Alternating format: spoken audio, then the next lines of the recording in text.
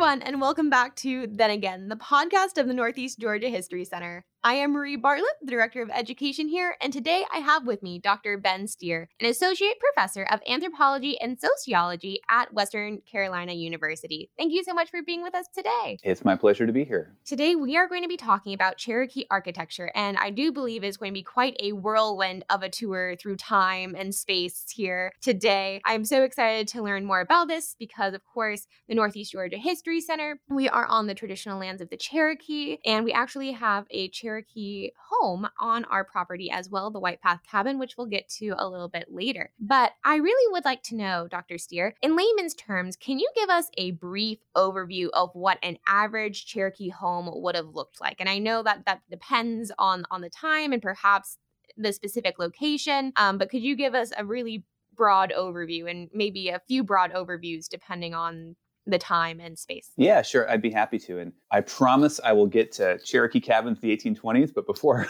so, I will do my best to sort of lead us to an average description of what a average Cherokee household looked like in the 1820s, kind of contemporary with the White Path Cabin. But I'm going to go back in time to around AD 1400. And talk about how I like that idea of, what does the average Cherokee house look like? Well, let's begin around AD 1400. So roughly 600 years ago or so, we see across the southeastern United States among ancestral Cherokee people, but also ancestral Creek people, broadly speaking, like indigenous people living here in the southeastern U.S., particularly the Southern Appalachian Mountain region where we are, where both you and I are today. We see the development of a common type of house, like a primary domestic structure that Spanish explorers in the 1500s describe, and then English explorers in later centuries often describe, sometimes as a hothouse. And it's a house form that begins by, first, indigenous folks would dig out a semi-subterranean basin, sort of dig out like a shallow basin, maybe a couple feet deep into the ground. Within that basin, they would then set the central hearth, the central fireplace in the house, 4 big corner support posts, and then using a style of architecture that's called earth-fast architecture, where you set the poles directly into the ground, build a house roughly, 25 feet by 25 feet on a side. The shape is sort of square with rounded corners. And then once that sort of square with rounded corner, floor plan with your 4 central supports is kind of set, then building up roof rafters into almost like a kind of like a conical roof shape. There's sometimes almost described as like sugar loaves, and then cover that roof with thatch. And that well-built winter house, for folks who are interested in the Southeast, if you've been to places like the museum at Etowah, or have visited the Okmulgee National Monument down in Georgia, or if you've been to the Oconaluftee Living Village in Cherokee, North Carolina, that reconstructed winter house is probably the kind of thing that you've seen. And that might be your idea of like the kind of iconic pre-contact Cherokee house form. And indeed, that winter house persists, up into the 1700s. Along with that, winter house, folks after the 1500s, we can see in the archaeological record, are sometimes building small corn cribs, rectangular or circular corn cribs, again, using earth-fast architecture, so putting posts right in the ground. And then on well-documented archaeological sites that date to after 1500, so kind of between 1500 and 1700, we also see in parts of the Cherokee homeland, folks building a rectangular summer house that accompanies the winter house. And that's a more open structure. It's rectangular. If your winter house is, say, 25 feet per side, and I'm converting like meters to feet in my head as I do this because we do archaeology in the metric system, but, those rectangular houses might be like, 25 feet long by maybe 10 or 15 feet wide, and are often, they're rectangular, often open on one side to create a breezeway. Kind of think like almost like a gazebo, or kind of open structure. And so those are not heavily insulated. The winter houses are sort of like chinked up with clay, with wattle and daub, so they're really well insulated. Those rectangular houses are open. And so, like when you look at explorers' accounts and folks like Henry Timberlake, military personnel from the 18th century, 1700s, moving through Cherokee country, they'll, William Bartram coming through the Southeast, they'll describe these like, winter summer house pairs. And so for a long, long time, that's like the archaeological record of a typical Cherokee household might be summer house, winter house, corn cribs, right? Another really important part of the Cherokee built environment, of course, are the townhouses, the big public structures, which are really quite large, as much as 50 or 50 or 60 feet, in diameter. They also have that really important central hearth, big support post, but then enough seating for, well over 100 people, really serving as like the public building for a house.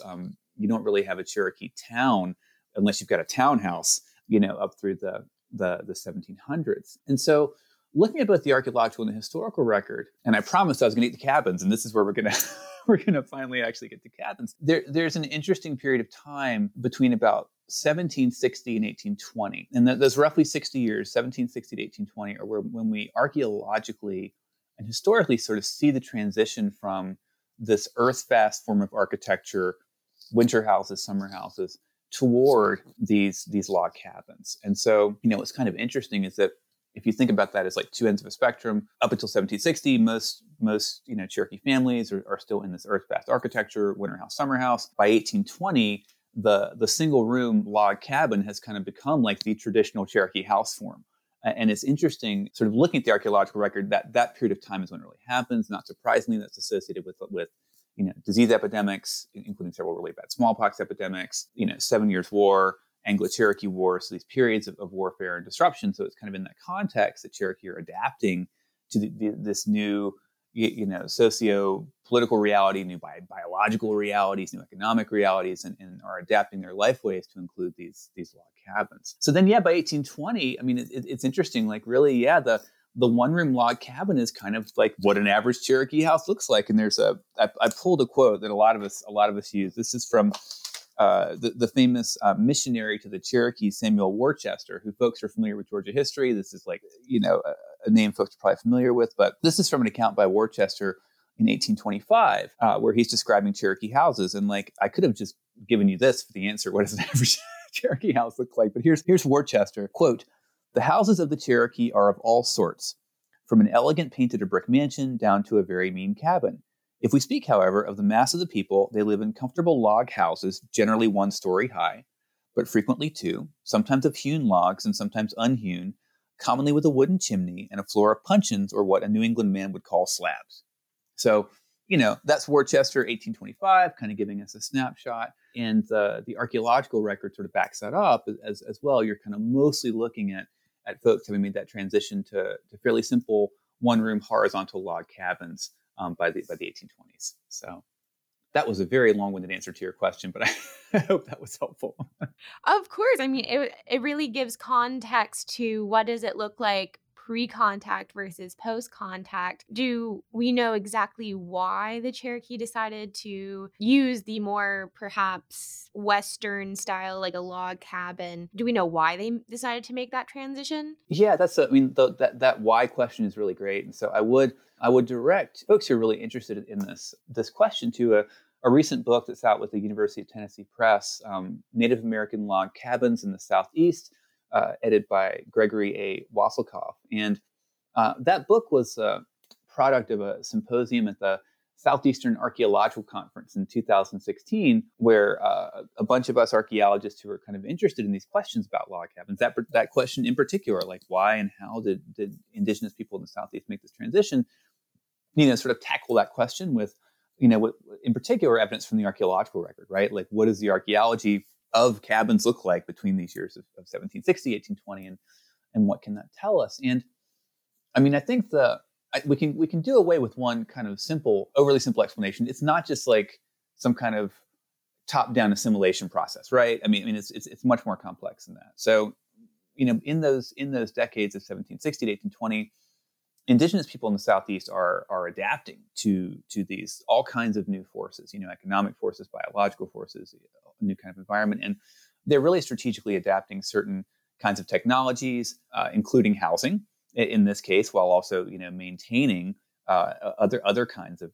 technologies. To give some examples, at a lot of these archaeological sites, we see people continuing to use traditional clay ceramics, traditional clay pots at relatively high rates, even as they're like building cabins. What does that tell you? Well, that means they're still cooking food in traditional ways with the same kind of pots they've been using forever, right? But then adapting to this kind of architecture. We also see, it's kind of interesting again, for centuries I mean, millennia in the Southeast, you have this like, again, earth-fast architecture, right? Like, post and ground architecture. This is a very different way of building houses, putting out, cutting horizontal logs with metal axes and then laying them out in this cabin format. We do actually see some kind of cool transitional forms in the archaeological record where it looks like folks are still using some upright posts in the ground and then laying down logs between those. If you can kind of picture that, podcasters, right? So you can imagine almost like a, parallel lines of posts in the ground, but then you're setting your logs, your split rails in between those posts to kind of build up your cabin frame, right? Which is really cool to think about. Like, what are some of these transitional forms sort of look like? So, part of it is, and anthropologists love thinking about houses, right? To kind of step back big picture. They can tell us so much about people and what they value, but there's some particular case studies you can look at. In some cases, you can look at, who are some of the folks that are adopting, cabins early in these communities. In some cases, they are like strivers or like movers and shakers. There's some great examples in this book, in this edited volume, from like a Catawba context and also Seminole context, where you can see these are kind of like, leaders in the communities who want to have a cabin as almost like a kind of power play to like show that, like, they're hip and they're adopting the same kind of architecture that, other folks are doing. I think it, kind of thinking more at a societal scale of like whole groups of people adopting these cabins. There's a wonderful historian. She's at UPenn now, Julie Reed. She's a citizen of the Cherokee Nation and a historian who does a lot with 19th century Cherokee history. And I'm paraphrasing, one of the points she makes in a lot of her work, which is that you can often look in the 19th century and see, she has this great sort of one-liner that, Cherokee are changing so they can stay the same. They're changing certain parts of their life ways, certain parts of how they, move through the world economically and socially, so that they can also maintain things that really matter to them, like their language and their culture, right? So if you build a log cabin from the outside, you look like a settler, right? I mean, you sort of look like the other people who are moving into your communities. You're outwardly showing that you're adapting, kind of broadly speaking. We talk about that idea of the quote unquote kind of scare quote civilization policy, right? That like the American government is kind of rolling out even as early as the 1800s. And so outwardly, you build a log cabin, you sort of look like you're, you put on Western clothing, you're kind of adapting to this broader cultural, social, economic landscape. But then inside the cabin, what are you doing? Well, you're still speaking Cherokee, and you're still cooking with, in many cases, I mean, obviously you're adopting some of these new kind of metal pots and pans and kettles and things, but in a lot of cases, man, you're still cooking with with ceramic pots. And so your language is being maintained in the home. Cuisine is being maintained in the home. So that's a little bit oversimplified, but in some ways, that's an outward change that you can make by building a cabin that also allows you to stay the same, in some ways, maintain parts of your culture. It's also true that, Cherokee in the 1800s, I mean, just like anybody else would do, they're adapting to new kinds of technology and using new kinds of technology. So you can think about, what do you need to build a log cabin? Metal axes, so you can split logs, access to draft animals in some cases. So, I mean, think about how heavy a 20-foot log is, right? If you're going to move that, right? I mean, that's not just necessarily, people power, that's often draft animals. Whereas in the past, with that earth-fast style architecture, that's groups of people building houses together, with hand tools.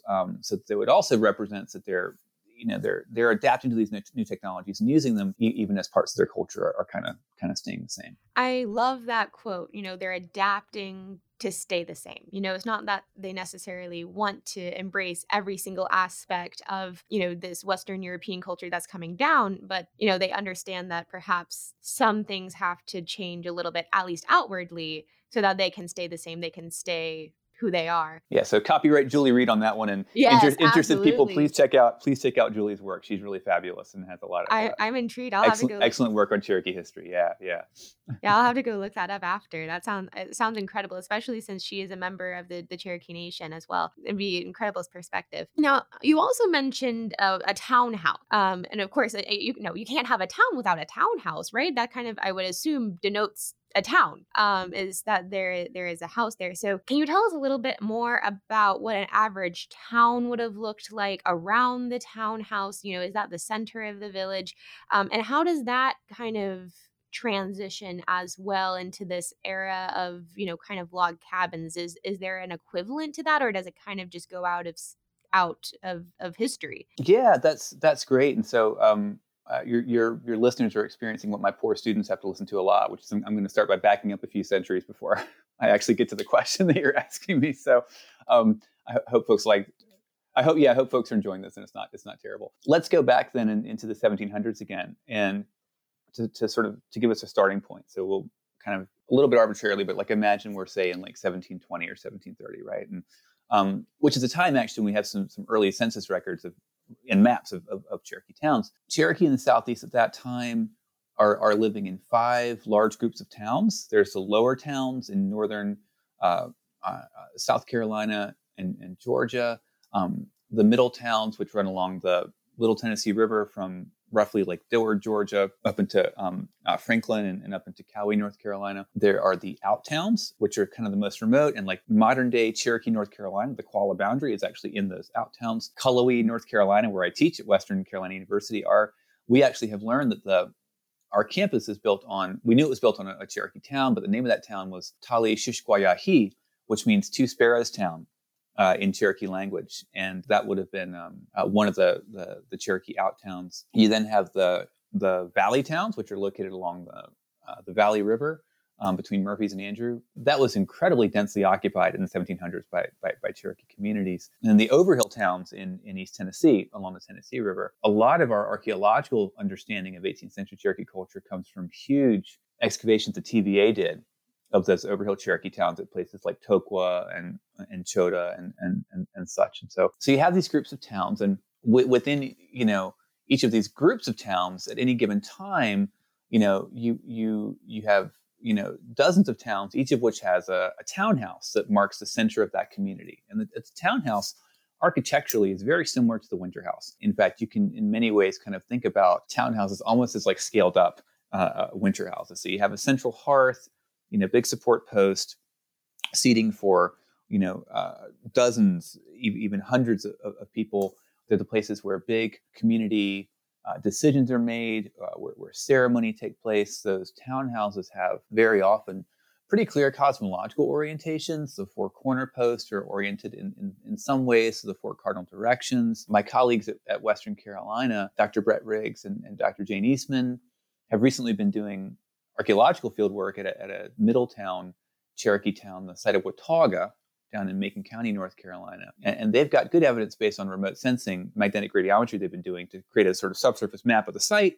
That site has really interesting cosmological orientations to things like summer solstice, winter solstice, that folks really intentionally like positioning the townhouse to like catch the sunrise, for example, at particular important times of the year, and to chart the movements of stars as well, which is really interesting. So these buildings, these townhouses are cosmologically, richly, just very densely symbolic, but also they're practically speaking, they're the places where people meet, where decisions are made. There's a long history of making decisions by council in Cherokee communities. It's where the councils meet. And so you can sort of imagine you get these 5 groups of towns. Within those groups of towns, you've got your individual town with your townhouse, and then dozens of these winter summer house households kind of surrounding that townhouse around a large central plaza area. There's also room for playing stickball, playing the ball game within those communities. And then you do also have at the same time in the 1700s, some dispersed households away from towns. So here, like in the mountains of North Carolina, where I live, take our campus, for example. So thinking about Tali Shishquayahi or Two Sparrows Town, you had a central town with a townhouse, but then at the same time, along some creeks and drainages off the Tuckasegee River, there's archaeological evidence for small 18th century Cherokee households who are a little bit farther out from kind of the center of town, but would obviously come into town for meetings and big ceremonial events and just to see people and hang out and stuff that we do. Interestingly, this is just great stuff from the ethnographic record. Every year at the green corn ceremony, there was a traditional practice whereby people in towns would put out their own house fires and relight their house fires with fire taken from the central hearth of the townhouse in their communities, thereby linking each individual household with that central fire from those places. There's also, for folks who are maybe familiar with some of the more famous Cherokee ethnography, if you read, James Mooney's Myths of Cherokee, there's a really important passage in which Swimmer, who was sort of the elder that provides a lot of the information that Mooney writes about. Swimmer talks about the idea that at some of the larger Cherokee townhouses, at the more famous Cherokee mother towns, specifically the site of Gadua, the central place that a lot of Eastern Cherokee think of themselves as being from, and the site of Niquosi, Swimmer talks about there being these everlasting fires at these places. I mean, he's saying that those mounds that contain those townhouses really are still alive, and the central fire is still burning at those places. So we can also think about townhouses, right? Sort of symbolically, metaphorically, being these places where you have like these everlasting fires that are still going. And so, that's a kind of town plan that really is symbolically loaded, but it's also just like a very practical way to build a community, right? I mean, it's sort of interesting. Like, you listen to questions about like American architecture and real estate now. I mean, we have all these problems with housing. Like a lot of like cutting edge designers are trying to build these intentional communities where like everything's within walking distance, right? And like not to be like simple minded about it, but boy, there's a walkable community. You sort of have your townhouse, which is your place for public, services that you need, as well as community gathering, and folks are living in a tight knit community. So I'll put that out there for what it's worth for people who are interested in looking to the past for solutions to current problems. So that style of building communities really persists up through like 1760s, when you start seeing these raids against Cherokee, like the Montgomery and Grant expeditions, by the British and early American militias, and of course the famous Rutherford's military action against Cherokees a little over a decade later. As Cherokee communities, particularly like in Western North Carolina, they're kind of pushed, south and west toward the extreme southwest corner of the state, and then also kind of moving down into Georgia a little bit as well. We see that older, pattern of nucleated towns with a townhouse gives way to a more kind of dispersed settlement pattern. So folks are living a little bit farther out, spaced out a little more, and in some cases, at the same time that folks are beginning to adapt to building log cabins for their domestic structures, you get building sort of like Western style council houses. So folks in northern Georgia may have had a chance to go to New Echota, for example, and see the restored, council house at New Echota. And there's sort of a Western style early 1800s building where that's serving as like a meeting house and council house. And so that institution of the council house still remains as an important social institution, but it moves into a horizontal log structure, in the same way that people are adapting this as well. So that's a very long-winded answer that you see a general move away from like these nucleated towns to like a more dispersed settlement pattern. And along with that, and obviously there's variation, across North Carolina, Georgia, Tennessee, South Carolina. There's variation in terms of how it's happening, but you do see folks adopting this new form of architecture to build the townhouse. But that institution and the functions the townhouse are serving are still very much, the same. So we talked a little bit about the changes that have occurred, especially from these traditional, more post-in-ground to the more log cabins style that's a little bit more Western European. But could you tell us, what are some of the main changes to Cherokee architecture over the centuries that are perhaps people wouldn't recognize as much as like, oh, well, this is, a circular earthen dwelling versus a log structure? Are there any more subtle changes that we also see? Yeah, that's really interesting. So starting with sort of the more obvious stuff first, indeed, I mean, this transition from earth-fast architecture, post and ground construction to doing horizontal log cabins really is a big one. There are also some kind of more subtle things that present some interesting challenges for archaeologists, but then are also sort of worth thinking more about, anthropologically and kind of broadly. That post and ground architecture leaves a really, really nice archaeological signature. If you're an archaeologist and you're doing, say like magnetic gradiometry over a site, or in the older days, if you're doing big horizontal excavations, post in ground or earth fast architecture, it leaves you like a blueprint. I mean, it's you end up having a site map that looks like a top-down blueprint that you're used to reading. You can see where all the posts are. Okay, this house this house measures 25 feet by 25 feet. Here's all the wall posts, and here's the central hearth, right? Log cabins can sometimes have a lighter archaeological footprint than that, because if you're setting down logs on top of foundation footings, or even in some cases just setting logs down like right on the ground to build your structure, well, that's not going to leave a hole in the ground. And so in some cases, like the only archaeological remains of a log cabin might be like an artifact scatter, or perhaps the remains of an attached chimney, which is going to leave maybe, evidence of burning and maybe stone foundations for a chimney. One cool thing that begins to happen in the early 1800s with some of these cabins, though, which is kind of cool, people start digging cellars. And so in some cases, the real archaeological signature of a cabin is a big old square deep cellar.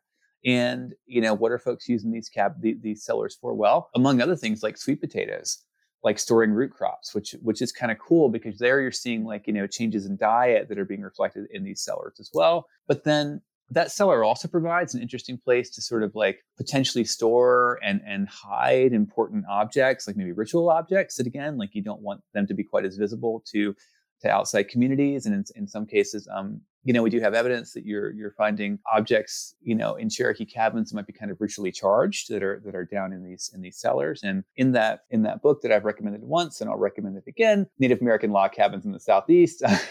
Again, my colleague, Dr. Brett Riggs at Western Carolina, has a wonderful chapter in there that he co-wrote with Tom Belt. Tom Belt is Cherokee. He's a Cherokee language expert. He actually taught Cherokee language at Western Carolina for many years. And he and Brett have a co-authored chapter in that book where they talk about some of the linguistic associations with how people talk about cellars, the idea of the ground, digging into the ground, actually providing like a safe and positive place to store powerful objects, like ritually charged objects. And so there's a lot of really interesting ritual that might be taking place kind of below the surface that would be totally like just flying over the heads of European observers who don't who don't really know about this stuff. Like there could be a lot of interesting ritual stuff happening in cellars, as a place to store important objects that, again, are just going to totally kind of beyond the comprehension of Euro-American settlers, which I think is kind of an interesting thing to think about. I would point out too, I don't think I've mentioned this yet, but in addition to the, adoption and adaptation of building log cabins, you do see in North Carolina, at any rate, some folks who are still building a structure referred to as like the hothouse, and it's almost like a smaller version of the winter house that's being used, as a place to keep warm. It's still like a structure that can get really hot. I mean, can get really warm, where folks are doing things like parching potatoes and corn because you can get it really hot and even kind of dry in there, and then also using it for essentially like sweat baths, for like ritual. And so you have like this older style of architecture, the architectural style of the winter house being kind of adopted to build a structure that now is kind of like secondary to being your primary domestic structure, but still has like these really important ritual functions. And at least at some sites in like Western North Carolina, which was one of the kind of more traditional bastions of Cherokee culture in the 19th century, you see that architectural form persisting, which is really neat. So yeah. So again, like it's kind of interesting when I went into some of this research, I was expecting to see this break from post and ground architecture to log cabins being in some ways like more of a bigger deal than it was. And I think, like, not surprisingly, because Indigenous people are really resilient, like Cherokee are adapting. They're adapting to these new ways of building structures, but they're maintaining, adapting lots and lots of elements of what we would think of as like traditional culture, very often under the radar of people, who just don't see that happening. What you said just leads perfectly into our next question, which is, what do you think are some of the most common misconceptions about Cherokee architecture in general? Yeah, I mean, that's a great question, and I want to be careful not to like impose too many of my own, sort of like biases on this. But I mean, just generally speaking, I think a lot of Americans tend to, through no fault of their own, really, like not have a great general understanding about Indigenous cultures and like Native American cultures at all. A lot of my students at Western are so eager to like take our courses in Cherokee studies and history and anthropology and just have a chance to learn like really good detailed historical information, about Native American and specifically Cherokee communities, because they never got anything beyond like the one chapter about the Trail of Tears in their high school textbook. And I see you shaking your head because like maybe that was your experience also. I mean, so I think a lot of folks do, just because of the nature of the way we tend to teach about Native American culture, if at all, in our high schools, is tend to think about indigenous cultures as being kind of monolithic and maybe not changing over time. And so one of the I think the most rewarding things that doing detailed studies of Cherokee architecture, where you're really trying to understand, like at the decade to decade level, how are things changing? There's all this dynamism, there's people that are adapting to new forms of architecture. You've got, maybe like movers and shakers and strivers who want to get into a cabin as fast as they can to kind of like display, their affiliation with like a new source of power. Other folks who want to maintain, older ways of building. And at these broad societal scales, even as you see a shift away from a way of building houses and towns that had been prevalent for centuries, obviously folks are maintaining really important parts of their culture and their identity, even as they're changing the kind of houses that they live in. And like, I don't think we would expect that to be terribly shocking when we're talking about like American culture. But because we tend to have this monolithic view of indigenous cultures, I think we tend to simplify that, sort of simplify that process. So it's just it's a really interesting thing to think about, both for its kind of broader, anthropological implications, as in addition to helping us understand unique Cherokee cultural identity and history as well. I think that's a very good summary, perhaps, of some people's, they haven't had the chance to learn about a lot of different Native American cultures. And when we say Native American, people don't think about how just how many different cultures and tribes and nations that there really truly are in America, and that they all get kind of grouped together. And it seems like there's also not as much study on the East Coast as there is perhaps on the West Coast, which were able to be on their own longer, perhaps, before contact, just due to America starting on the East Coast and then progressing towards the Pacific. Do you have anything to add upon that? I see you thinking, contemplating. No, that's great. Yeah, no, you're raising so many really really great issues. Yeah, I mean there's over 570 federally recognized tribes today. That, and that's not counting state recognized tribes. And indeed, I mean, again, one of the things that I've had the great privilege to work really closely with the Eastern Band of Cherokee Indians now for coming up on almost 20 years, depending on how you count it. And it's indeed, there are so few tribes in the Eastern Woodlands that were able to maintain their ancestral homelands, and in particular the remarkable kind of ways that the Eastern Band were able to negotiate with the state of North Carolina and the federal government, resist removal in some cases, and in other cases sort of lawyer up and fight in the courts, and also use things like corporate law to incorporate as a charter in the 1800s, to maintain their foothold here in the East. Is really remarkable. And so I would also encourage people just more broadly, if you think about a place like, White Pass Cabin, which I think is it's a wonderful thing for people to come see and engage like very physically with Cherokee history, learn more about the remarkable resistance and struggle and success that Cherokee have had to stay here in the East. It really is a remarkable story, and one that I would encourage folks to try and learn more about on your own, for sure. Yeah. And of course, that is one of the stories that we tell here at the Northeast Georgia History Center. We have, of course, our exhibit, Land of Promise, which starts with the indigenous population going back thousands upon thousands of years ago. Of course, we highlight the Cherokee Nation as well, and in the exhibits. And then, of course, we have our historic structures outside of the museum. The cabin does not fit indoors, even though we do consider it to be our largest historical artifact. So we have the White Path Cabin outside, and we encourage people to come and visit it. We believe that this cabin was originally built by the traditionalist Cherokee leader White Path, and we believe that it was built in the very late 1700s, sometime between 1780 1790. But then White Path, even though he attempted to resist a lot of different European influences into the Cherokee Nation, most specifically he led a revolt, really trying to keep Cherokee religion centralized and very much rejection of Christianity and the Christian teachings that were coming into the Cherokee Nation. But he was forcibly removed from his house, his homelands here on the Trail of Tears, and ended up dying while in Kentucky. So after he was forcibly removed, the land was taken by the federal government, divided up, put into land lotteries, and it was awarded to a man named John Fisher, and then he sold it to the Pinson family. Now, after the Pinson family came in about the 1840s, they remodeled the cabin in a sense, and they added on a different room to his, because he had we believe that White Path had a one-room cabin, which may or may not have had a loft. We believe that it did. And then the Pinson family, they added a second room and a open-air connecting hallway, making it a dog trot style cabin, and extended the loft to the second room as well and over the hallway. But I was wondering, we've sent you pictures, and we also have a video on YouTube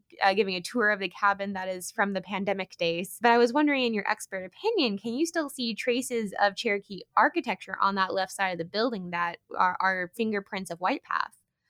So I hesitate to use the word expert for anything that I say, but I'll do my best shot at it. Yeah, in having a chance to look at some of the excellent photos and video that you were able to provide, I think my takeaway is that it really does fit this kind of broad pattern of most Cherokee building these kind of simple one room cabins in the late 1700s. So that I think that kind of fits well.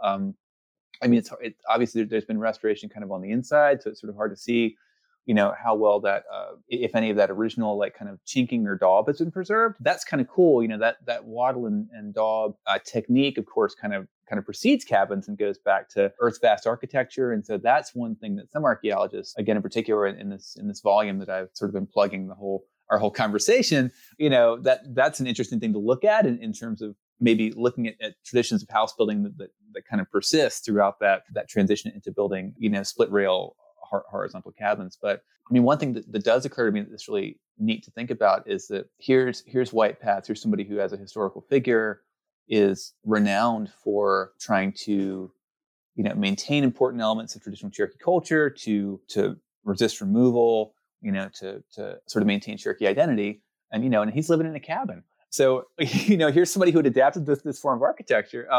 At the same time, if you actually look at who's living in, what kind of cabins by the late 1700s, early 1800s, most of your Cherokee population in, Georgia, North Carolina, Tennessee, Alabama, they are living in these kind of simple one-room cabins. And it's relatively few people like your, Major Ridges, your John Rosses. Again, I'm assuming some interest and a little bit of, historical background for listeners here, but like your really famous figures in like, removal era politics, a lot of those guys are living in really fine houses, and sort of like your economically elite Cherokee by the early 1800s have certainly, are living in 2-room or larger cabins, or even, again, to go back to that Worcester quote, like these really fine painted houses, right? So, but the vast majority of Cherokee, like, putting a rough figure on, maybe like, 80 or more percent of Cherokee are living in these, kind of simple, one-room cabins. Again, thinking about this, like almost like kind of a tension between adapting new ways of living, but then also maintaining a really important Cherokee cultural identity. That really harkens back to pre-contact architecture, which is to say that when you look at Cherokee houses from the 1700s, 1600s, 1500s, pretty much everybody's building their houses the same size. Nobody has McMansions. Nobody is competing for status by like building bigger houses. That's a very Euro-American thing to do, to kind of like build a larger house as a way to show status changes, to compete with status. And if I can be allowed to get really wonky with your listeners for just a minute, over this last year, I've been working with some colleagues at the University of Georgia, Dr. Jen Birch and her partner, Stefan Brannon. Dr. Brannon actually works for New South Associates, an archaeology company in Georgia. We've been working with some other archaeologists who are interested in using Gini coefficients to look at social inequality in the past. And Gini coefficients it's actually an index that economists use to compare income at societal levels. And so take a country's income, basically throw it into a histogram, you do some math.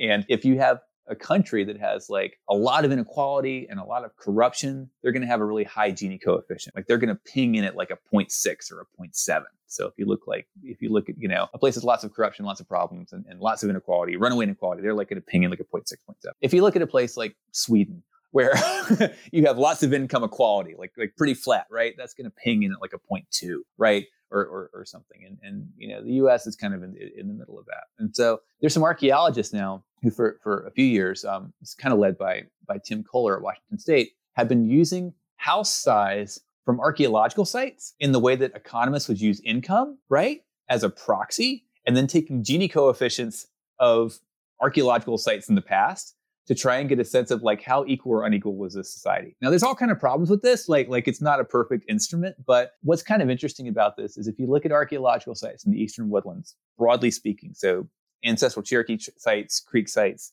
even up in around the Great Lakes and up into Canada, ancestral Iroquoian sites, Haudenosaunee sites, they have really low Gini coefficients, like really low, in the like 0.15 range or the 0.2 range. So if you're using houses to like look at social equality, the takeaway from that is there's not a deep tradition in the Eastern Woodlands of indigenous people where like one person in that community builds a much bigger house than everybody else. It's just like not a thing that you do. That's not how you display your wealth. There's a long history of a kind of egalitarian ethos, decision-making by council, downplaying wealth inequality, playing up a sense of community in the way that you build your houses. And that really core value of valuing a kind of sense of equality and downplaying really fancy displays of wealth, that maintains itself even in the face of a lot of this, just these incredible changes. So I think it's really cool that you can look at a person like White Path, and while he's adapted to living in a European style cabin, he's not building a McMansion. But then I'll leave it to listeners to kind of think about, well, who is building like the mansions, and who is like starting to take on like these European ways of building houses to signal wealth. How is that connecting with a lot of other big changes and connecting with the story of removal itself? It's really, that's a whole other podcast, I suppose, but an interesting thing to think about. Absolutely. Now, how did you get into studying Cherokee architecture? Because it seems like it's perhaps a little bit more of a, you don't just sign up for a major in Cherokee architecture.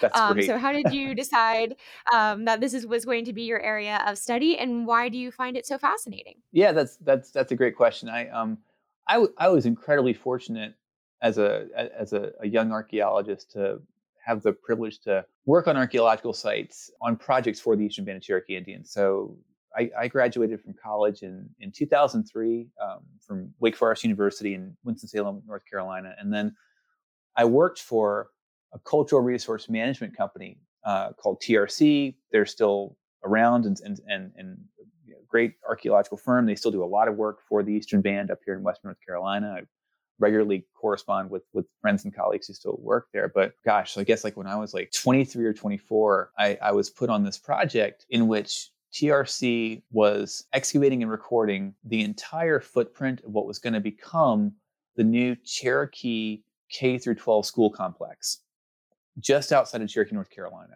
It was a 40-acre excavation. It was, I think, potentially, depending on how you count it, like the largest excavation in like the history of North Carolina. Huge project. And this was in 2004, 2005 that I was working on this site outside of Cherokee. It was called the Ravensford Project on the Ravensford Tract. I was one of a huge crew of 50 or 60 archaeologists who were working 5 days a week trying to record, the entire footprint of this archaeological site before this school was constructed. And it was just a remarkable project. We had, members of the Eastern Band that were frequently on site with us as monitors and also just visiting.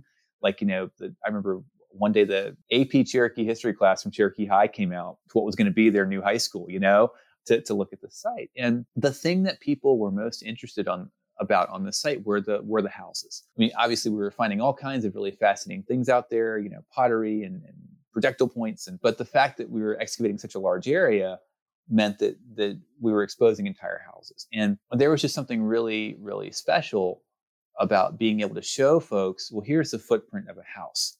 this is 25 feet by 25 feet. And you can actually like kind of imagine yourself like sitting down in this thing, like around a fireplace. And in particular, just having that incredible privilege to work so close with the Cherokee community, and having Cherokee visitors out there. You think about the Cherokee clan system, right? And like everybody belongs to one of 7 clans on their mother's side and also on their father's side. And so you think about folks that are visiting out there, and at the time, having conversations about this with, among other folks, the Tribal Historic Preservation Officer for the Eastern Band of Cherokee Indians, Russell Townsend, who's a good friend and mentor. And, Russ was talking about the relationship between, Cherokee visiting that site and the houses we were, uncovering. And he said, look, there's a 1 in 7 chance that you're related to the folks who built this house through the clan system, and you think about just how impactful that is and how meaningful that is. That like, these Cherokee students, for example, who are visiting out there, like it wasn't just a boring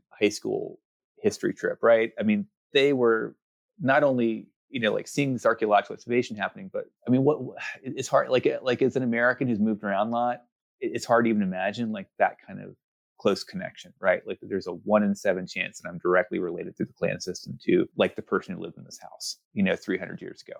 That's really, really powerful stuff.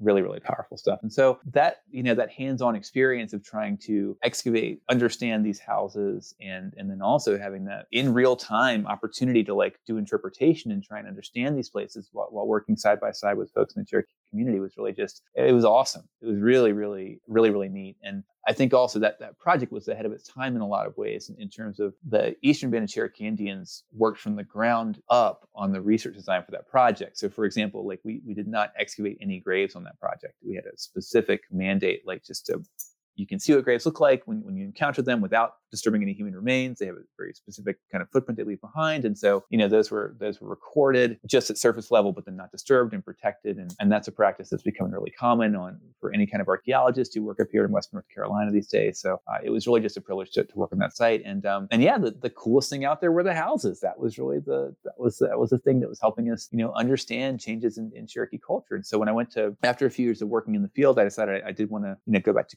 go to graduate school and get a PhD. So I went to the University of Georgia and focused not just on Cherokee houses, but more broadly on trying to understand Native American houses changed over time across the Southeast. And then I think too, just, houses are really cool. Like anthropologists have been interested in houses for a long time, and you can learn an awful lot about a community at multiple scales, from the scale of like the individual house and how people arrange things in a room to the kind of like Zillow bird's eye view of looking down at houses, like a sociologist from 30,000 feet and trying to understand what kind of changes can you understand about a culture or society through their houses. So, yeah, it's a great thing to think about. I had the specific experience of like falling in love with the architecture, with the archaeology of architecture. But then, boy, as an anthropologist, it's really exciting and really interesting. You can do wonky things like try and do Gini coefficients on house size to look at social inequality in the past, or you can try and drill down and really understand, what can White Path's cabin tell us about this one person's life, 200 years ago. So yeah, I hope I've made some converts out there. It's a really cool thing to think about. Absolutely. I love social history.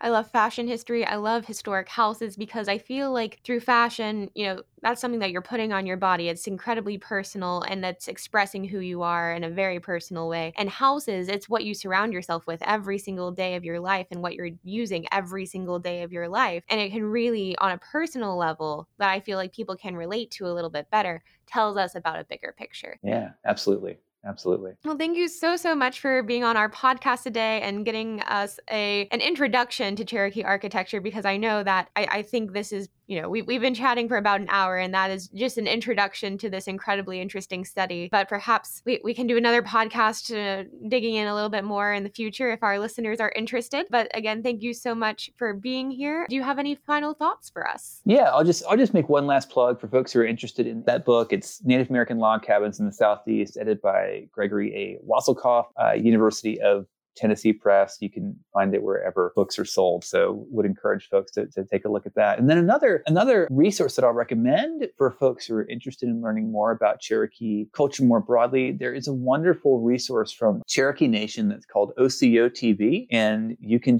if you just Google OCO TV, it's spelled OSIYOTV, OCYO.TV, so like OCOTV.com. It's sort of like PBS by the Cherokee Nation.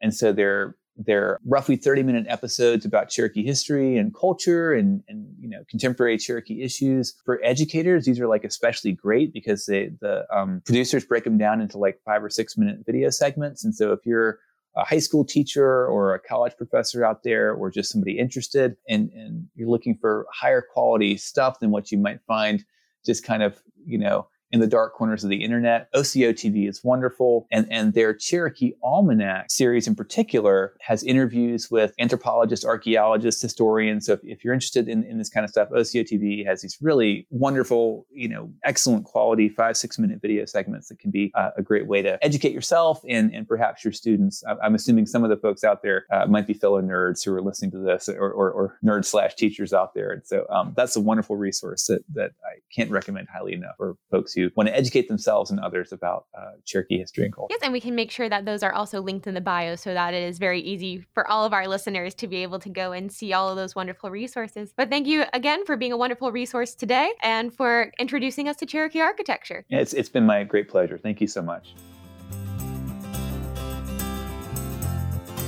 Then Again is a production of the Northeast Georgia History Center in Gainesville, Georgia. Our podcast is edited by media producer Guada Rodriguez. Our digital and on-site programs are made possible by the Ada Mae Ivester Education Center. Please join us next week for another episode of Then Again.